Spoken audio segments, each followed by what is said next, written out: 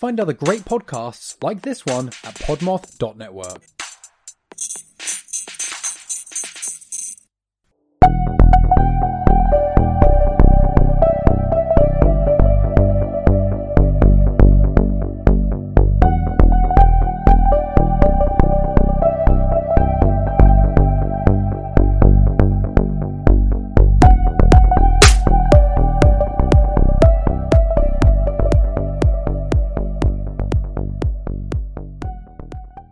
Hello, and welcome to Bad Axe Podcast. I'm your host, Danielle Blinka. And I'm your co-host, Aaron. Bad Axe is brought to you by the Podmoth Media Network. Check out Podmoth for more great podcasts. As always, you can support the show and get months worth of bingeable content over at patreon.com/badaxepod. There is a link in our show notes to make that easy for you. Memberships start at just $1, and you can listen to so many fun episodes that are over there.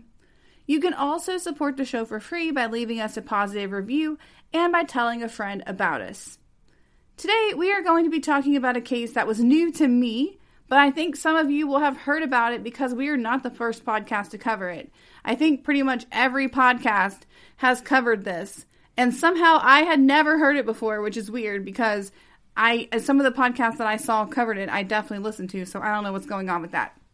However, just being honest, I needed a good ending right now, y'all. This is a survivor story, and a lot of you, I'm sure, have seen my note about my mom passing away unexpectedly on New Year's Eve. It has been very hard for me.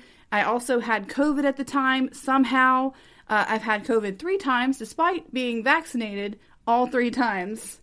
I am very unlucky, although I will say that if you've been vaccinated, Omicron is not that bad. I still wouldn't recommend getting it. I mean, a lot of people are acting like it's no big deal. It still sucked, but not nearly as much as regular COVID. Honestly, the worst part was that I couldn't go to the hospital to meet my mom when she was rushed in, which was just truly a terrifying experience. Like, it was the reverse of normal, can't go in there because of COVID. People thought that I couldn't go because she had COVID. She actually did not have COVID. She had regular pneumonia per the hospital, but I sadly could not go because I was in the quarantine until a few days afterwards, which was just ridiculous. So I am having a tough time, and so we are going to do a survivor story. Yay! Technically, there is a death, so, I mean, you have that. Somebody's gonna die. We're gonna try to keep it a little more upbeat, though, so I don't, cry for part of it. There you just go. The whole middle is just me crying. So we're not gonna do that. We're gonna do this slightly positive story, and everyone's gonna have a good time, I think. I'm pretty sure. I'm excited. All right, so here's what we're doing. I did just want to say that I apologize for coming back a week late from our winter hiatus. We were only going to take a couple weeks off. Then my mom passed. She was only in her 50s. It was very unexpected. So I am just honestly not a person right now, and I apologize. So please have some patience with me if I'm just not on my game right now, because that's what's going on in my life. Despite this, though, I'm still hoping that 2022 will be a big year for Bad Axe Podcast. I'm trying to keep a positive attitude. It's not every day, but at some points, my attitude is positive. So let's try to make this happen as a group. We're going to do this. All right, now we're going on to today's case. Today we are going to Portland, Oregon. Yay! Yeah, we really like Portland. We've been there. Mm-hmm. It's awesome. I have multiple friends that live in Portland at this point. Lots of cool art stuff.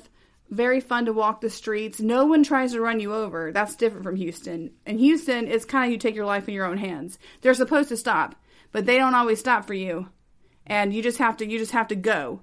But in Portland, you can just lollygag. Not that you should, but you can just walk as slow as you want. People have to stop. There's signs everywhere. Everyone just does it. Yeah, that's true. Yeah, people are way more friendlier on the street over there. Here, they will literally shoot you. I'm not exaggerating. We have a reputation here in Texas for the guns, and it is not ill-founded. It's definitely true. And whereas we here understand, yes, guns can be great for self-defense and whatnot. I mean, again, we were born in Texas, so, it's been kind of hammered into us. Car guns, bad idea. Yeah. Yeah, people are getting shot a lot over here with the guns. And I realize now that I'm off topic, which I feel like it's not a thing that I do that much at the beginning anyway. So we're going to get back on topic. Portland, where people are nice on the streets. And that is where our case is taking place in September 2006. Portland is Oregon's largest city, which makes sense because it's awesome. And it has just over 650,000 residents, which says a lot because it's the largest city, but it's still kind of small compared to a lot of other cities. It is a city with a lot of art and culture, and it's situated in the natural beauty of the Pacific Northwest. Just a perfect, beautiful area. Yep. Really bad with crimes, but gorgeous. Gorgeous. You know, I guess it's a trade-off. I don't know. Yeah. The internet service is not as good. Also, fun fact, when we were in Portland, this is the last thing I swear. I'm lying. It's not going to be the last thing, but it's one of the last things. There were, like, no cops. That's true. We were there for, like, 4 days, and we did not see a single cop until, like, that, like, 5th day that we were in Oregon. Yeah. After a couple of days, we started to, like, actively pay attention to see if we could even find cops because it was so eerie that we hadn't run across we're like, where are the police? Maybe that's why. Everyone always says on these crime shows that people go up to the Pacific Northwest to commit murders because of the forest. It makes it easy to hide bodies. But also, if there's no police anywhere, you can just do whatever you want, I guess. I don't know. But there you go. Definitely, maybe it's because everyone's so nice. Maybe that's what it is. Could be. They don't even need the cops. Not that we think the cops solve problems. We're definitely in favor of restructuring the police. I'm getting a lot off topic. Yeah. So anyway, they're not like doing all the good things, but in general, it was kind of shocking to see none. Yeah, it was surprising given our background and like what we're used to. You know? Yeah, we're used to like a lot of cops over here. Yeah. Every parade, it's like, are you at a parade? Because you're being patrolled by like the SWAT team is here. Mm-hmm. Yeah, so I mean that's what you gotta do apparently over here at parade times. It gets eerie, and they will yell at you if you aren't in the right spot. I used to work for a newspaper, and I got yelled at for trying to take pictures. And I'm like, I'm with the press, and they do not care. They did not care. Mm-hmm. They really did not like us. So that's what happened with that situation. Anyway, back to Portland, finally, where we are about to meet, in September 2006, 51-year-old Susan Walters. Now, at that time, Susan Walters was called Susan Kuhnhausen, and we are going to learn why she no longer is called that as we learn about this case. Susan lived alone in a southeast Portland neighborhood called Montevilla, and her cozy blue one-story house reminds you of a beach cottage transported to a city neighborhood. It's adorable. It has like a little fence and everything, just the cutest house. Susan worked as an emergency room nurse at Providence Medical Center, where she could use her talents to help others. Since she has the soul of a helper, this was a very good fit for her. That year, Susan was undergoing a bunch of changes, but it was all for the better, because after years of living with a toxic husband, she was finally ready to go through with a divorce, and she was about to start her life as a single person. And if you've been in a terrible marriage, getting out and being single is really awesome. It's a very thrilling experience. You get to do all the things that your ex was preventing you from doing. You get to spread your wings and fly. It is pretty magical. So that is what Susan is about to do. Now, she wasn't like hating her ex. Their divorce wasn't going great. Like there was a lot of tension, but she still had a lot of love for him. She just didn't like the way that he was so negative all the time. He acted like a bully. He was really just dragging down her life. And she just reached a point where she just needed to kind of cut and run and just have both of them start their lives over again, not together. Right. In some ways, you might say that Susan had an intuition that her marriage wouldn't work out. Because for most of her life, Susan doubted marriage, partially because her own parents had divorced when she was just a child. She didn't have any healthy relationships to serve as models for her, so she didn't really seek out a husband. But her mother was determined to change her mind. In January 1988, the mother and a friend convinced Susan to let them take out a personal ad on her behalf. That's right, an old-timey personal ad in an actual newspaper. It's online dating before it was cool. I know. It's not even online. It's like paper. Offline. Paper dating. Regular paper dating. So her mother and the friend put this in the Willamette Week newspaper. And this is literally what the ad stated. Someone different. That was the bold title of this ad. Single white female, 33, overweight but not over life, seeks single man who wants more out of a relationship than just slender.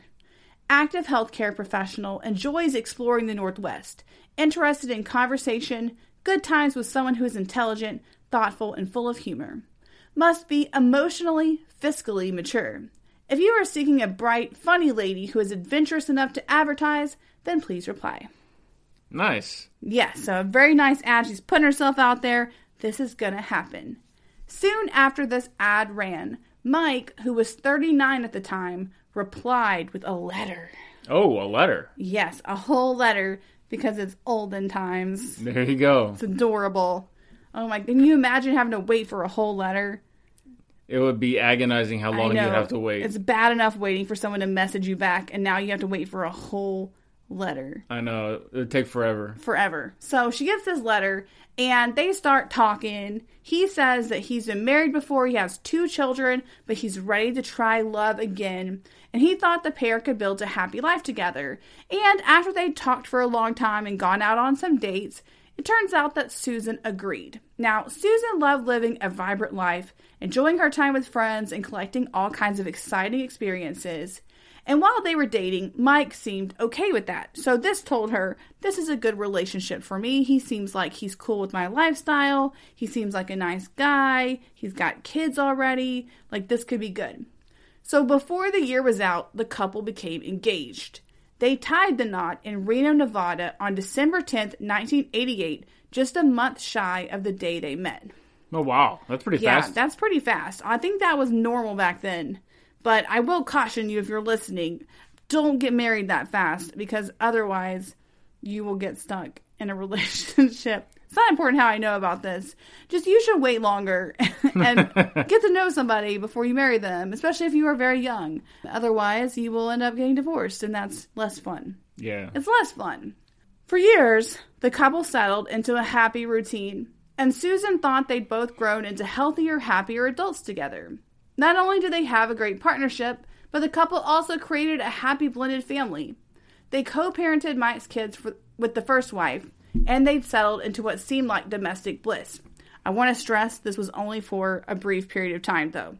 As an ER nurse, Susan carried the household finances, and her hard work allowed the couple to have some great times with friends and family, and she liked to spend her money doing things that she wanted to do. And if you recall from earlier, she was really big about fiscal responsibility, so she's not being irresponsible, she's just using her money wisely to have a good life. Right, yeah. Over time, Mike seemed to develop sort of a problem with that. And we're going to get back to that a little bit. Now, he wasn't exactly like a stay-at-home husband. He also brought home some bacon, which he earned as the janitorial manager at Fantasy Adult Video Store. So he does have a job, and he is bringing home money, but she is out-earning him by kind of a lot. And this seems to eventually start to rub him the wrong way, even though it doesn't sound like there was initially any problem with it. So I don't know why suddenly this becomes a problem for him, because it seemed like life was good. But unfortunately, good things don't always last, and cracks began to form in their relationship. He starts complaining about how she's spending money. He acts like a bully. He is just really negative. She told friends and also a lot of people who interviewed her that it seemed like he had just never been happy. And he would say things like, life is a shit sandwich and you just keep taking bites until you die. Bloody FM presents Hometown Ghost Stories, a paranormal podcast that investigates a new town every week, bringing you all the hauntings, from haunted houses to castles, bridges to asylums, wandering spirits to demons. Over 100 episodes covering different towns all over the world. Tune in to Hometown Ghost Stories live on YouTube every Tuesday night at 9 p.m. Eastern or on any podcast platform and find out if your hometown is haunted. Wow. Yeah, that's pretty fatalistic outlook. Yeah, so super negative. And this was like all the time. Like forever he's negative, and also has like all these problems with their relationship. So after like 13 years of marriage, they're just definitely on a downward decline. Doesn't seem to be getting any better. It's just getting worse and worse and worse. Now, as I said before, Mike had started to notice that Susan spent more money than he thought necessary, and a lot of this money was spent on her doing fun activities with the people in her life, like her friends and family. And for some reason, this just rubbed him the wrong way, and he started giving her a hard time about it, even though most of the money that was being earned in the whole household was coming from her. So it's like, when you're married, obviously you share money, but she is earning the money, so she should have, a say in how it's spent, and this is a situation where he's trying to take control over that. Yeah. Mike also started picking apart Susan, and just really, a lot of people described him as being a bully. But he just expected her to accept him as he was, and that included all kinds of heavy drinking, smoking, and that bad attitude. Right. Apparently, he also had some kind of diet soda addiction that played into all this. Interesting. I think that was just something that started to irritate her over time because it came up and I thought, that's random. But I guess if you just had to sit with someone who was being just really negative all the time and then they were just slugging it, you would eventually get really annoyed by that. Yeah, sure, absolutely. Still, Susan wanted to work on her relationship, which is nice. So she decided to try to get Mike to go to counseling with her. And at first he didn't want to, but she essentially told him that was necessary. If you want to be with me, you are going to have to go to the counseling. So they did try that. And he did go for a while, but things really didn't improve. And as a result of that, the couple finally decided to separate in September 2005. And even though it's presented as them deciding to separate, really Susan was the main one who wanted to separate. And so she essentially kicked him out of the house at that point. And he moved in with his father so that he could have somewhere to live. Now, even though it was time for this relationship to start coming to an end, at that point, they've been together for 16 years. And it's just not that easy for a marriage to just fall apart when you've been together that long. Yeah. And so they continue to co-parent the kids. At that point, the kids were grown, but they were still acting as parental roles to them. And also, they had grandchildren. And so they were still trying to come together to do family activities with the kids and the grandchildren so they could still have happy family moments. I mean, it doesn't make sense for Susan to walk away from them after she's been in their life for so long, especially with the grandkids, because she would be known as their grandmother. So it doesn't make sense for her to just lose that relationship just because the marriage is coming to, an end at this point. Yeah, totally.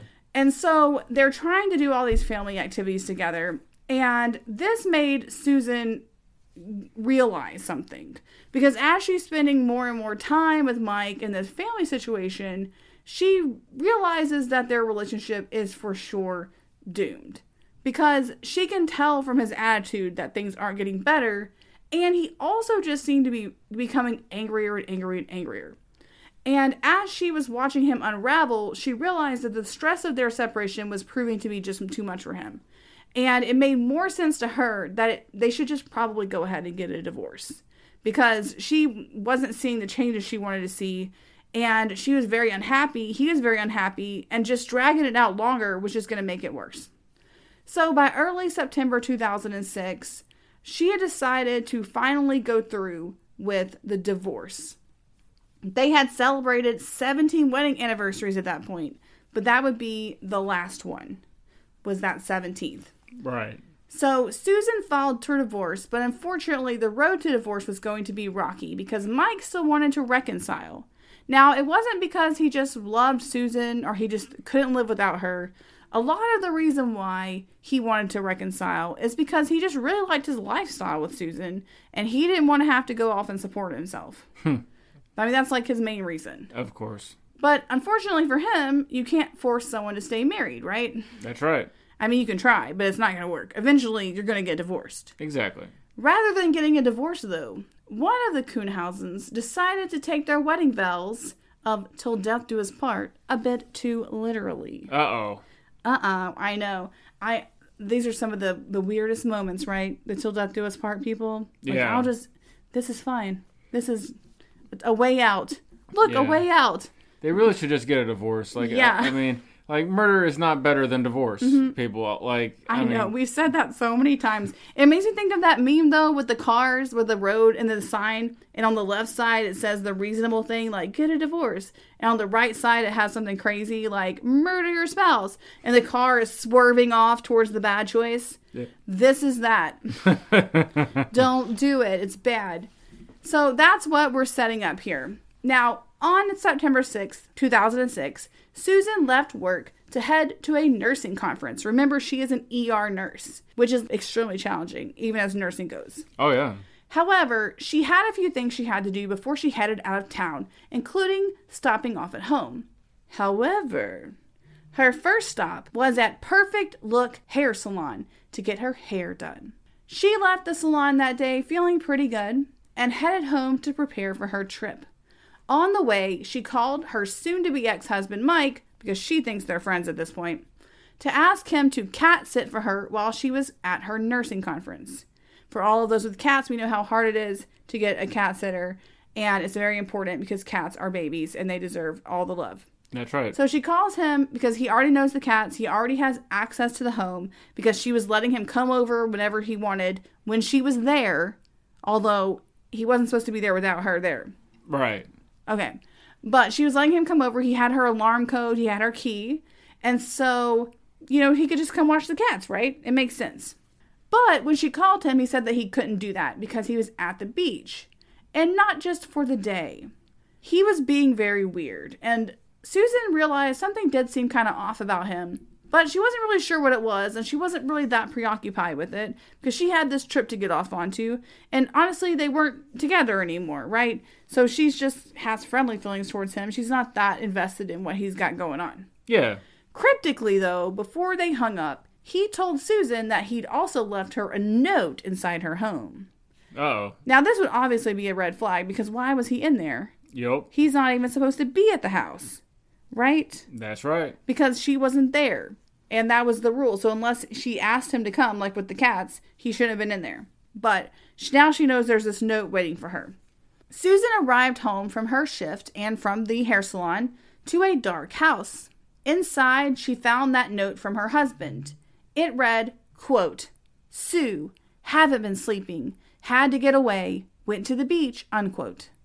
That's weird. Yeah, so he really, really wants her to know that he's at the beach. Right, like he's trying to set up an alibi. Very important. It's just, for some reason, Aaron, it's very important that everyone know that Mike is at the beach. Yeah. I mean, just in case you were wondering. Yeah, it's like the letter is titled Alibi, and then the message body is... Yeah, my alibi. I am at the beach. And if you recall, this is taking place in Portland. So the closest beach is around like an hour to an hour and a half away, depending on traffic. I know because we've driven there. And it was, I believe it was like an hour and 19 minutes or something like that to get to the beach. That's if you go directly toward the beach. Maybe like an hour. You could probably get it there in an hour. Yeah, but it's going to take you a little while. Yeah, so it's not like I'm 5 minutes down the road at the beach. I'm a whole alibi away. Exactly. At the beach. So she sees the note and she's kind of like, okay. Presumably, though, no one was home, right? She lives there by herself. Mike is off at the beach being stressed out, apparently. And could this be why the house was so dark? Could be. Normally she leaves the curtains open, but the curtains are closed. Very dark inside. But Susan, as it turns out, was not alone in her home. There was a strange man lurking nearby, and that man was holding a red and black claw hammer. Oh, shit. But Susan had no reason to worry because, after all, she has an alarm system on her home. So if someone had tried to break in, surely that would have gone off. You would think right? so, unless someone gave them the code. Or just let them inside. Yep. As Susan moved through her dark home, she came face to face with the hammer-wielding assassin who stepped out from behind her bedroom door when she tried to go in her bedroom. Of all places, her bedroom. I know, right? This assassin wore a tan hat pulled down over his eyes, and his long hair was tucked up into the hat so it wouldn't be left behind as evidence at the crime scene. On his hands, he wore yellow rubber gloves that prevented him from leaving fingerprints at the scene, and also would conveniently keep blood off of his hands. His striped blue casual shirt and Dockers contrasted with the menacing look in his eyes. Susan said of him, quote, We were nose to nose, and I could feel his wet, winded breath on me. He was lying in wait for me, thinking, piece of cake, middle-aged woman, overweight with 2 bad knees, unquote. Yeah, he grossly underestimated her. Yeah. The man started swinging the hammer, striking Susan in the face. Damn. I believe the first swing hit her left temple. Wow. He managed to land several blows to a very surprised Susan. But she was not going to go down easily. She told her attacker, quote, "You are not going to kill me in my own home," unquote. Nice. I know, she's my hero. Yeah. Just my whole hero. Yeah. That's a baller-ass thing to I say know. to somebody that's trying to kill you Just in your like own completely house. indignant, like, yes, this is not happening. Yeah. Instead of panicking, she put her knowledge of self-defense into action. And she started by getting closer to her attacker. Like, your instinct is to run away. But she had learned in the past that swings, like assault swings, if someone's trying to injure you, have less momentum if you are close to the person. So it's a lot harder for them to injure you as severely. And so despite wanting to flee like anybody would, she made herself get close to him so it would be harder for him to actually hurt her as badly as he wanted to. She also tried to use her weight as an advantage to take him down. As she said earlier, she was overweight. And her intruder weighed less than 200 pounds, and she weighed significantly more than he did. So she tried to use that to knock him down by like trying to ram into him and like basically overpower him with weight. Unfortunately, that did not work as well as she thought it would. He would not go down easily, and instead, he forced her back up against the wall of her bedroom and still had that hammer. At that point, she realized that getting him down wasn't going to be easy, but she was able to do one thing in their struggle. She briefly got his hammer away. Nice. Later, Susan told interviewers that her father had always told her that a hammer made a great weapon. But the thing is, you gotta use the claw part, not the flat side, like the murderer was doing. Yeah, well, that makes sense. I mean, Yeah. the claw would do a lot of damage. Exactly. It's kind of like with an axe. It's counterintuitive. If you're going to hurt someone with an axe, don't do that. But if you were, the back of the axe, the blunt side, is a lot easier to use because you can blunt force trauma someone. Whereas if you're trying to use the blade, it's a lot less precise and there's all kinds of issues when you're trying to hack at people. It's going to get stuck and stuff. Yeah, it can get stuck Yeah. and then you're trying to pull it out. Whereas like if you're using the backside, again, don't axe murder people. But if you're going to do it, which you shouldn't, maybe you're self-defending yourself. If you're self-defending yourself, you use the back part, you don't use the front part. So she's here looking at it like, I got to use the claw part. It's like reverse with the axes. So she swings several times, and she actually did manage to strike him in the head with the claw part of the hammer, and swung like 2 or 3 times before he managed to get that away from her again. So he was able to quickly wrestle it back from her. So at this point, she's just grappling. Like, she's trying to get this hammer. She's trying to get him down. Anything. And she managed to loop her arm around his neck and pull him into a chokehold. Nice. I know. Amazing. Remember, she did technically train for this. She was a nurse. And they did this type of self-defense training because as an ER nurse, you're dealing with people who are coming in, like, already on drugs. Or people who are going through drug withdrawals. People who are, like, part of a violent crime incident already, and some people will fight you, and they need to be able to know how to defend themselves and how to subdue people. And so she was able to use that training from work to get him into this chokehold. She squeezed his neck and held on until he turned purple.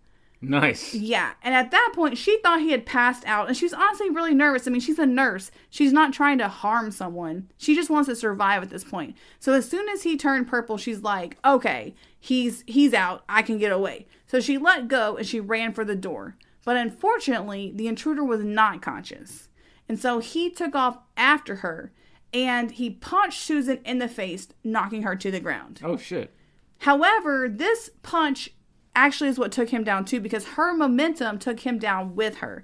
At this point, they were in Susan's hallway, so it was like right outside her bedroom. And the intruder was determined to finish the job, but of course, Susan was not done fighting.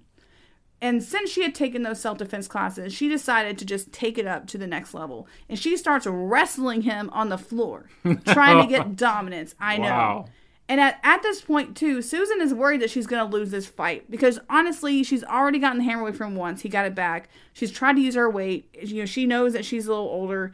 It's a struggle. And so she starts putting into place a plan that even if she does end up passing away during this, that she is going to leave enough evidence for the police to find him, immediately. Right. So she bit him on his arm and his thigh and his torso, just hoping that her bite marks would, leave injuries on his body that they could use to match back to her, or at least to know that he was in, the fight of his life. Oh, yeah. Because at that point, even if they can't use, technically teeth molds are, junk science now, but even if they couldn't use that, just having a bunch of bite marks all over you and, other injuries is a red flag. Yeah, plus you probably leave DNA behind. Mm-hmm. DNA. Uh-huh.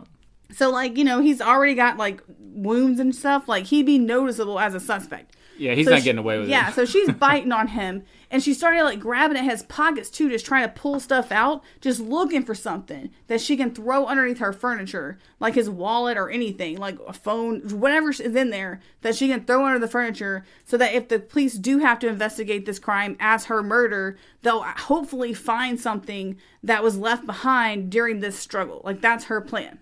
When she realized that she could not get the hammer from him, though, Susan decided, in her words in an interview, to, quote, be the weapon, which is so badass. A whole mood here. So she's going to be the weapon. And once again, she managed to wrestle around with him. She says that she put her left leg over him and was able to kind of flip on top of him. And then that's enabled her to get her arm back around his neck and start squeezing. So at this point, they're in the hallway, and she's got him back in the chokehold on the floor. And she just starts squeezing and squeezing, just trying to win this. And as they're fighting, she starts demanding to know who hired him. And according to her, she said, "Tell me who sent you here, and I will call you a fucking ambulance," unquote. And we watched her say that in one of her interviews. We did, oh my God, yes. This was I rewound it so we could watch it again. Because I was just yes, girl. Yeah, that is such it was so badass to hear. Yes. It was, yeah. It's just to have this man go into this house thinking it'd be so easy to kill this lady and that he's a hitman and he has a criminal record. So this is not his first time being a criminal. And this isn't his first time with murder either. And so for him to go in there being I'm going to murder this lady, and for her to just be who sent you? Yeah, it's like something out of an action movie. You know I know. It's she's Liam Neeson this whole time. Right. I'm just so into this. Okay, so once she figured out that he wasn't struggling as much, so she's thinking I've asked him who sent him. He's really starting to not struggle. I think I'm winning this. She started to kind of let go a little bit, hoping that he would respond. Because a normal person in this situation would be just, call it, right? You're she's going to kill him at some point if he doesn't stop fighting, right? Yeah. But unfortunately, though, he was not ready to talk to her about this. He was not going to tell her anything. And instead, as soon as she started letting up, he started fighting again and started trying to flip her off of him so he could get back and control over the fight. Wow. So at this point, Susan realized that this was the fight of her life. It was kind of a him or her situation. He was never going to let up. If she didn't keep squeezing, he was going to kill her. So once again, she wrapped her arm tight again and started squeezing. And she just did this until he stopped fighting and he dropped the hammer. And at that point, after she could tell that he was completely subdued and the hammer was out of his hand, she grabbed the hammer and fled out of the house with the hammer in her hand.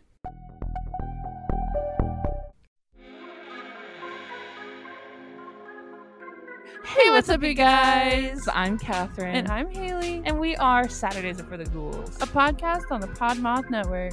We cover all things spooky, like horror movies, true crime, the supernatural, and spooky stories. In the most chaotic way possible. So join your favorite ghoul friends every Saturday wherever you listen to podcasts. And become a spooky babe. So spooky babes, we'll see you in your nightmares.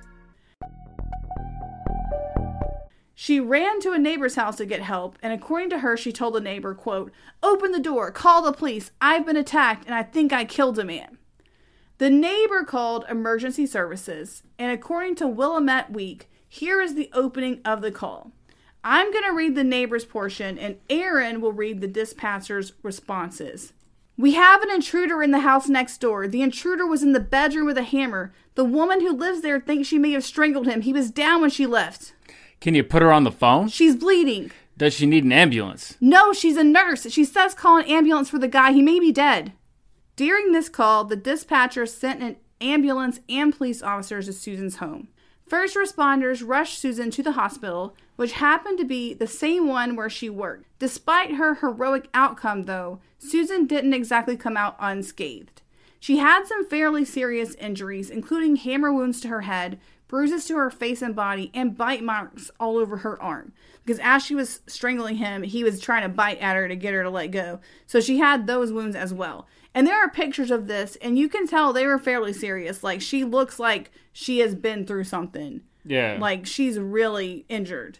Now, her injuries were serious, but she would recover. But the same could not be said for the intruder in her home.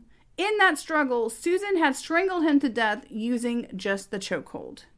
The entire attack had lasted for about 14 to 15 minutes. That's a long time, though, for a fight, you know? It is. And to, like, that's exhausting. Yeah. Like, to be able to keep going that long? Yeah, because, like, even, like, boxers in the rounds, like, the rounds don't last that long. You know, they get a break in between and stuff, you know? And she just had to keep going. Yeah. Also, I think this is notable. Like, we do a lot of cases, or we all have heard a lot of cases, I would say, where people accidentally, quote-unquote, strangled someone, which is not a thing.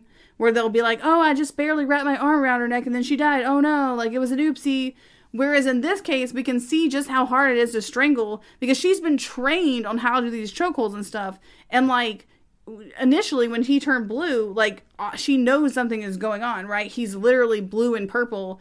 And when she let go, of course, he pops right back up. Like you can't, it takes a long time to strangle someone. And so I just wanted to point that part out that like, this is an example of someone who had to work really hard for it. Yeah, you don't strangle somebody all the way to death by oopsie. Yeah, like in this case, though, she didn't want to. She just had to. Oh, yeah. Because of, otherwise he would have killed her. Yeah, I mean, this was a clear case of him or her. Like, she didn't have a choice. So police had a bloody crime scene on their hands and needed to find out what the intruder was doing there. In the days after the murder, Susan quickly got back to her old life, injuries be damned. And she literally went to that nurse's conference. She went to it. And I was confused about that because there were people in the news that were trying to interview her. And they like had called and she had gone to that nurse's conference. And I was like, girl, that is badass. That is determination.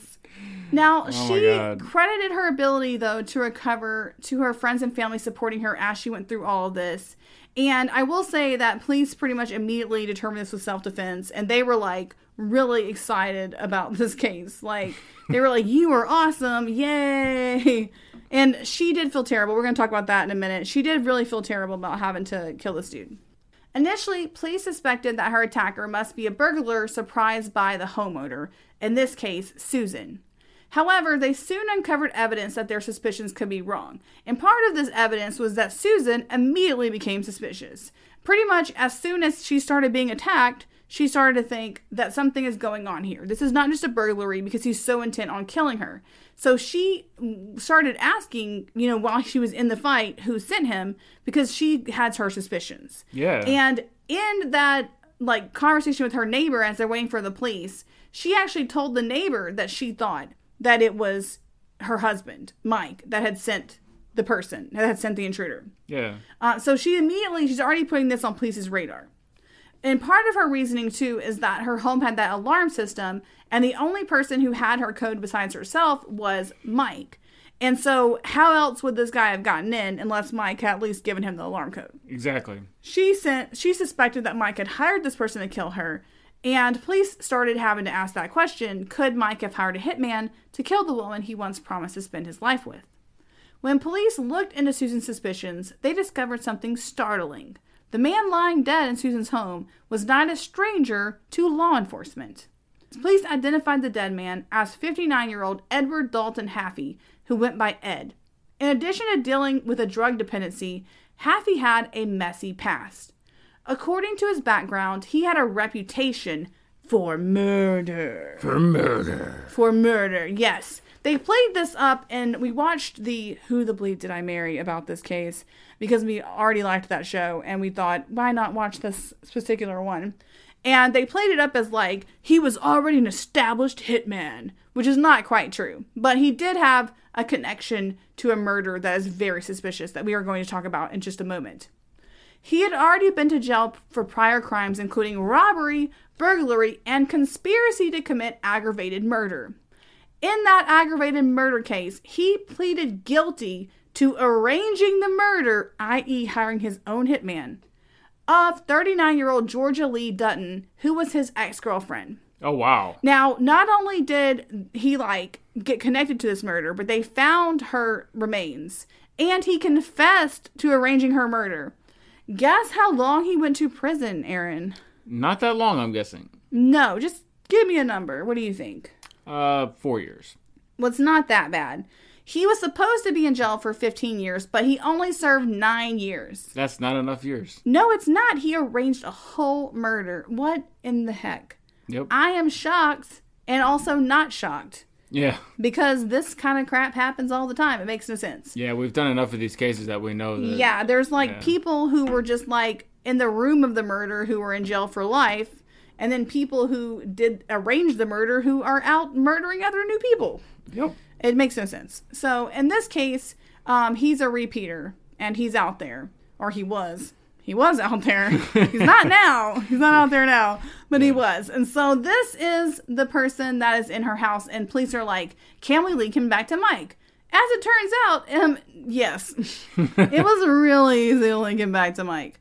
For a couple of reasons. One, they quickly found out that Ed Haffey worked for Mike at the adult video store. Oh, okay. Yes, he was one of the janitors or / custodians that worked under Mike, who was his janitorial manager. And so they immediately found that connection, that they had worked together. So that's a red flag. Yep. But also, one of Susan's friends found some great evidence while she was helping clean up the home as a favor to Susan. Shortly after the crime occurred, her friend Helen Boulone located a suspicious backpack in the home's basement. And she knew this didn't belong to her friend. She actually called Susan about it. And after that, she immediately called the police so they could take it into evidence. She didn't even go through it because she knew this was a smoking gun situation. Inside, the police located a note written in Ed's planner, because he had a whole planner. Oh, God. And inside his planner, it said, quote, "Call Mike, get letter," unquote, on the week of September 4th, which was just a couple of days before the attack. Which, if you recall, was on September 6th. Man. Yeah. And along with the scribbled note, he also had Mike's name and phone number. Oh, Jesus. Furthermore, police were suspicious of Mike for another reason, because this crime had obviously been well reported on because it's a crazy story. I mean, it's very salacious. You have a hitman. He tries to kill a woman. She murders him, and she's a nurse who's 51 years old at the time of this crime, or of the attack on her. That's some badass stuff. So the news was losing their shit. Oh, yeah. And Mike is not calling. He's not asking about Susan. He's not talking to neighbors, friends, anyone. He's just off, just acting like everything's fine, even though there's no way he wouldn't know that something had happened. Oh, yeah. It's impossible. So at this point, police are very, very suspicious, and they are ready to talk to Mike. Now, alarmingly, Mike, he's not around. We knew he was at the beach, but he did live a bit of a trail. At his father's home, where he had been living, police found a suspicious note that sounded a lot like a suicide note. So they start to worry that Mike's out there trying to kill himself, and they went into high gear in search of him, determined to get his side of the story. Officers tracked down 58-year-old Michael James Kuhnhausen Sr. to the beach and took him in for questioning on September 14th of 2006. Mike denied having anything to do with the crime. Of course he did. He's innocent. As you know, he does have that alibi, that non-suspicious alibi that he has. Right. And even though he's so insistent and so questioning of the cops, his claims of innocence rang hollow because they'd already seen all those red flags. Now, they did ask Mike if he knew Ed, and he did have to say yes. I mean, they're going to find out, right? So I think they wanted to test him to see what he would say. He admits that he knew Ed, but then continued saying that he did not know anything about this crime and that he he wasn't part of it, but, you know, he was at the house that day. I mean, that is true, you know. I mean, he was there, but he wasn't a part of this. Of course, you know, I don't know why you think that. But he wasn't. He wasn't a part of it. Right, of course not. But the police are like, okay, well, you're under arrest because obvious reasons. We have this evidence here. Yeah. So not only do they have all of the other things that I've already told you about, but they knew that Mike had recently been fired. And he needed the money that he would get from inheriting Susan's home if she died before their divorce was finalized. He also had tried to get a former cellmate of Ed Haffey to help with the crime and had gone to a hitman meeting with him. And this former cellmate refused to participate and told police about it. Well, good for him. And similarly, another man came forward and fingered Mike as the man who tried to hire him to kill his wife. Oh, damn. Yeah, so he went hitman shopping in, like, the worst way possible. And which is good, though, because people should get caught doing these things. Oh, yeah. So at this point, they have these witnesses as well. Plus, they had that note in the planner. I mean, this evidence was just piling up against Mike. After his interview, police arrested him, and the district attorney charged him with conspiracy to commit murder and attempted murder. And initially, Mike still pleaded not guilty and planned to fight the charges. The court set his bond at $500,000, but it was later raised to a $2 million bond that was then lowered to a $1 million bond. Yeah. So, at the $1 million, he actually got someone to post. Because around New Year's Eve 2006, Mike's daughter, Angela, paid $100,000, which was 10%, which is what was required, to bail him out. But this set off a firestorm of controversy because Susan was in fear for her life and didn't believe she should be forced into hiding so that he could walk free. And so, essentially, the prosecution started trying to, like, push for him to be kept in jail. And I couldn't find out if he was, like, completely kept in jail, but it sounds like his release was at least delayed because of this. Yeah, which is good. It's unclear why his daughter paid the bond in the first place, though, because she allegedly admitted to seeing Ed with her father shortly before the attempted hit on Susan, which you would think would be a red flag. You would think so, yeah. I mean, that's just me. Maybe I'm wrong, but I feel like that would be like a ding, ding, ding, ding, ding. Yeah, I mean, I get having loyalty to your family, but, like, that has to have a limit. Yeah. You know what I mean? It's kind of suspicious that he was with him. But that's just the situation. Meanwhile, police still had to clear Susan. I mean, it wasn't like a hard situation. It sounds like they were really on her side from the beginning. But they made it clear pretty much immediately that this was self-defense and that she had no choice but to do this. Like, if she had not have strangled this guy, he would have killed her for sure. Yeah. And despite having no other option and being a total badass, Susan didn't really feel that happy about what she had done. I mean, for her, she still took a life, and this was her whole thing as a nurse, is to save lives, and she never expected to have to kill someone, and so this was a hard thing for her, and she has said in multiple interviews that she feels like she has a life sentence because it weighs heavily on her heart, and it's just not something that she would ever want to have done. Yeah, of course. I mean, that's got to be a terrible thing. Yeah, although, for the rest of us, just completely badass. Like, just a hero. At no point was I like, oh no, I was just like, get it, girl. Like, I'm just applause. So happy to see someone not die in this situation. Absolutely.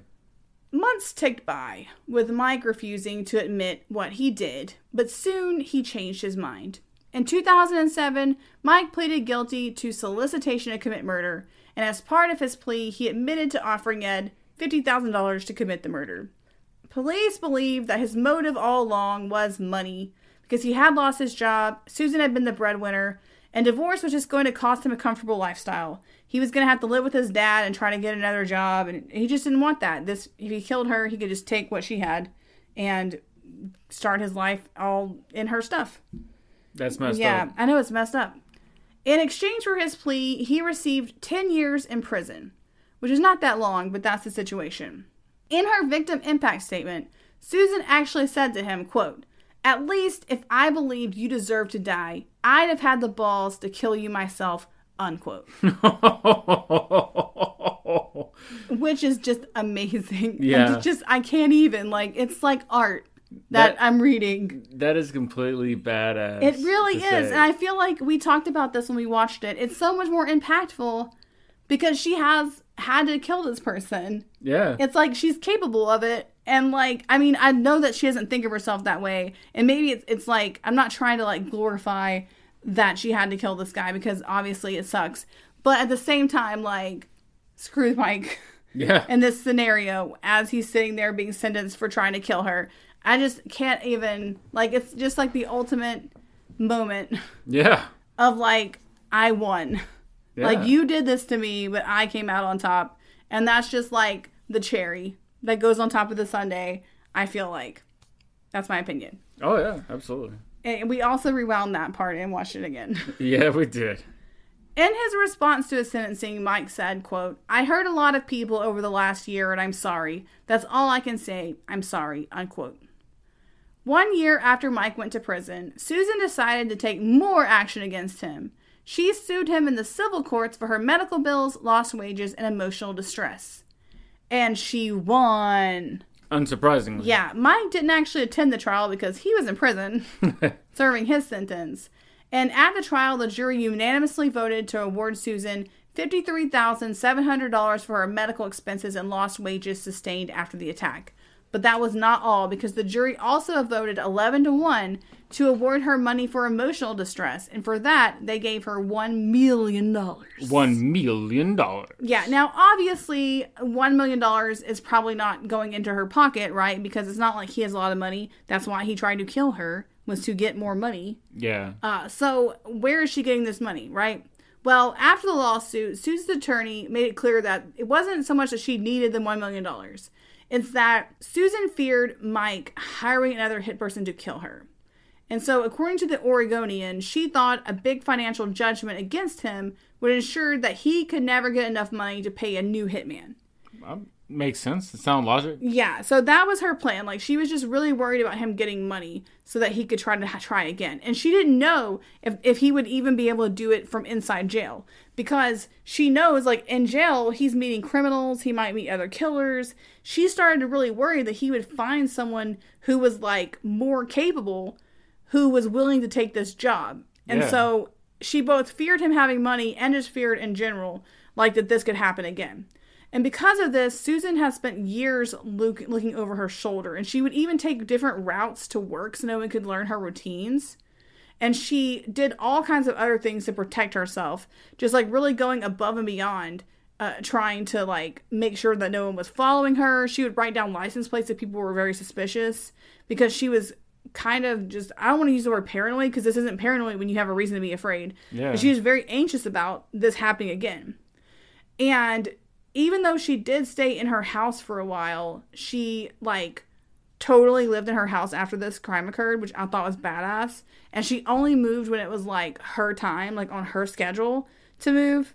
And when she moved, she did other protective things, like she put gravel around her house so that you would crunch. So if anyone tries to walk up to her house, you hear crunch, crunch, crunch, crunch, crunch. Yeah. And she also has surveillance cameras around her home now, so that if someone does try to come up, again, she has cameras. And she also has a new alarm system that's more secure. So she's done like all this stuff to try to keep herself safe. Now, as I said before, police and the community and basically everyone has hailed Susan as a hero, even though she has struggled with having to kill this man, even though it's, you know, the only option she had. But even though she was struggling, it did not stop the public from celebrating her actions. And in fact, the Portland Police Bureau even honored her for her amazing actions, and Susan was one of 85 people honored in a ceremony held in January 2008, where she received a Civilian Medal of Heroism for her actions to save her life, which is awesome. That is awesome. Since this incident, Susan's story has been shared worldwide as an inspiring tale of bravery and determination, and at the same time, that narrative ignores the daily battles that Susan fights to feel safe in this world. Despite receiving 10 years, Mike wouldn't serve his entire sentence. In June 2014, Mike Kuhnhausen died at Snake River Correctional Institution in Ontario, Oregon. For some time, he'd been battling prostate cancer that had unfortunately metastasized and spread to his bones. He was 65 years old at the time of his death. After his death, Susan talked to the Oregonian. She said about him, quote, "I don't mourn his passing. Instead, I mourn the life he could have had, if only he could have opened his heart for those of us who cared about him," unquote. Before his death, Mike was coming up for parole soon, and he died in June 2014, but was scheduled to be released for good behavior in September 2014. So he literally missed his release by like 3 months. Wow. Now, for Susan, though, that time leading up to the release was super scary. You know, she had kind of tried to like threat-proof her life, basically. But still, it was scary. She was having to also deal with all kinds of like parole dates and stuff like that. It was very stressful. So as part of that, she started working with politicians to try to create like a website where crime victims could go to make it easier for them to keep track of all the stuff with the prisoner that, you know, is related to them, like is connected to them, and like when all their parole dates and when they might be released and that kind of stuff, so that they wouldn't have to keep checking with all these different, you know, places to keep up with all the information related to the person who harmed them. So she started working on that with, you know, with politicians and stuff, so that the state of Oregon would at least have that. She also gave back to the community. As part of giving back to the community, she does motivational speeches, she counsels other victims, she works as a victim's advocate, she even helps teach self-defense so that other women and girls can protect themselves. And I think what we've learned from Susan's story is that she is a badass. Yes, Susan Walters is a badass. She's also hilarious. Her interview on Who the Bleep Did I Marry is one of the funniest ones I've seen. And she's just like a really commanding presence and just amazing. Yep. She's currently my personal hero for this. Just amazing. Now, I know that some of you have heard this story, but I hope that we brought you some new details. That was my goal. Hopefully you did take something different from this episode. I decided to do some survivor stories while I cope for the few months of grief that I'm having with my mother passing.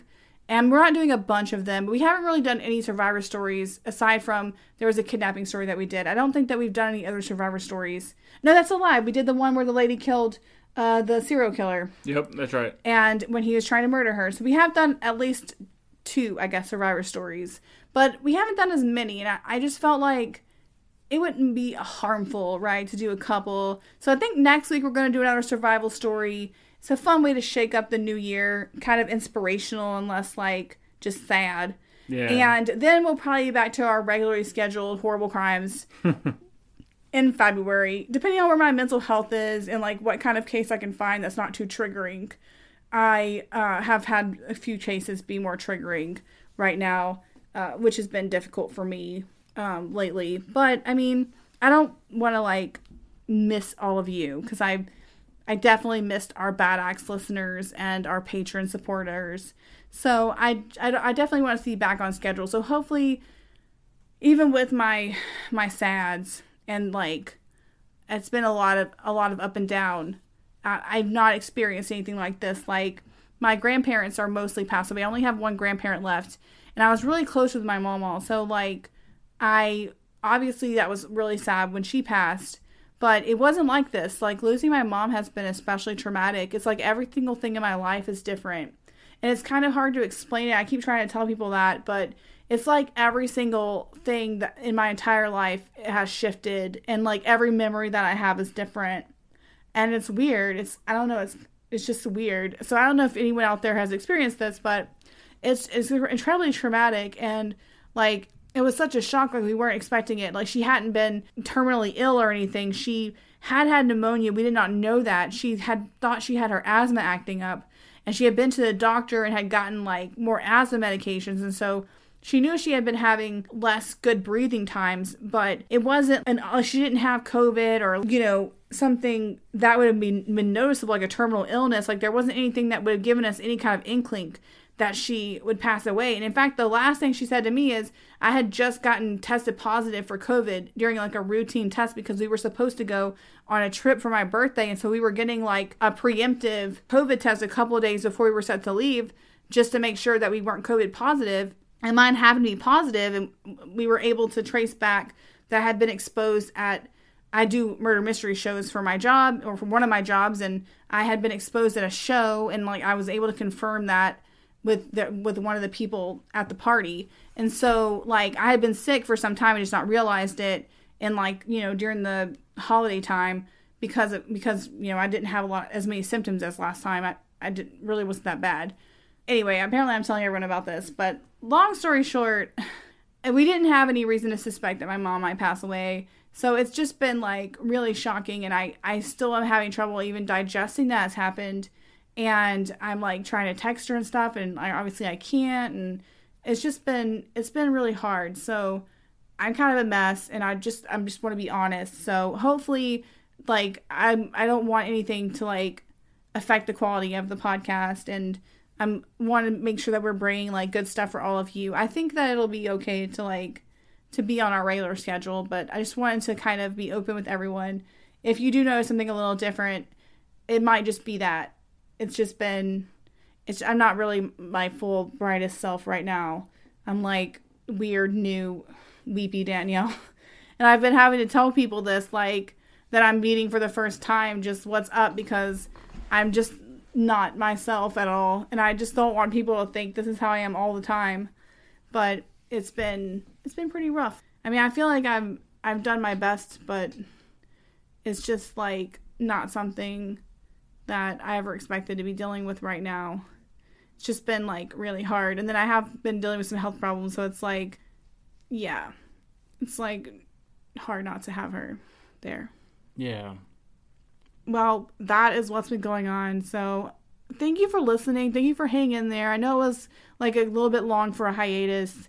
If you do want more Bad Acts, we do have a Patreon. It's patreon.com/badaxpod. There's a link in our show notes. And we would appreciate the support. It helps us keep going. Honestly, I feel like I'd have been like less inclined to come back this fast had we not have such amazing patrons. But it really does like make you want to keep going, even whenever there's like a setback. Just knowing that there's people out there that are supporting you, and the people out there that really care and they really want to listen. So I really do appreciate that. You can also like rate and review us. I know that we have I think we have 40 last time I checked. There's a couple people that are not really down to Bad Acts. Someone really hates Aaron on the feedback, even though he's amazing. I don't know why they hate him. But if you want to leave us a positive feedback, that would be really great. Like some 5 stars would be amazing. Also, you can follow us on social media. Our social media has been very quiet lately, but I'm about to start reposting again. I post mostly on Instagram, so you can join us there. If you have questions or feedback or suggestions, you can email them to us at badaxpod@gmail.com. And just while we're on the Survivor thing, if you have like a really awesome story that ends with like a survival, aside from like the really big ones, like I don't want to do Mary Vincent because I feel like that one's been done even more than Susan. Like I've heard that one like so many times. I don't want to do one that's that like popular. But if you have one that's less popular, you can shoot it my way and I'll look at it. And maybe that would be a good fit for like slightly or less weepy episodes. Like, I'm not trying to change the format. I'm worried people are going to be listening like, oh no, she's changing the format. I swear I'm not. It's just that, and this, like, right now, it's, like, really raw for me, and some things are hard. Like, I've had to turn off some stuff, and it's just been hard. So, if you have something that's a little bit more positive, that'd be great. Also, we have a website. Aaron, do you want to tell them? badaxpod.com, guys. Go check it out. Yes, check out the website. We have 2, technically, so they're there for you. And we will have some great news stuff for next week. I already have the case picked out, and I think it's good. And I also have some Patreon. We haven't posted them yet, but we have several amazing Patreon episodes coming out this month. And there's a lot of Survivor stuff, but there's also some, like, I feel like it's a lot like this. Like, there's still a heavy crime component. Like, it's not like, I don't know, like a less like interesting case. It's like still like really there. Still like the content is still really there. I don't know if that makes sense. It does. It's compelling. You'll be interested. They're going to be good cases. They're going to be good. All right. Well, we will see you very soon. Have amazing weeks. I hope your 2022 is off to a better start than mine. And ideally, we're going to just pull through. We're going to band together. And this year, we're going to fucking, I'm sorry, I said, people don't like it when I say fucking sometimes, but we're going to fucking do this, and we're going to make it better. I don't know how. Right now, it looks very dark, but by the end of this year, we're going to make it. We're going to make it better. Yeah, somehow. I don't know how yet, but we're going to follow Susan's example, and we're going to power through. There you go. We're going to power through. All right, well, we will see you soon. Bye-bye. Bye.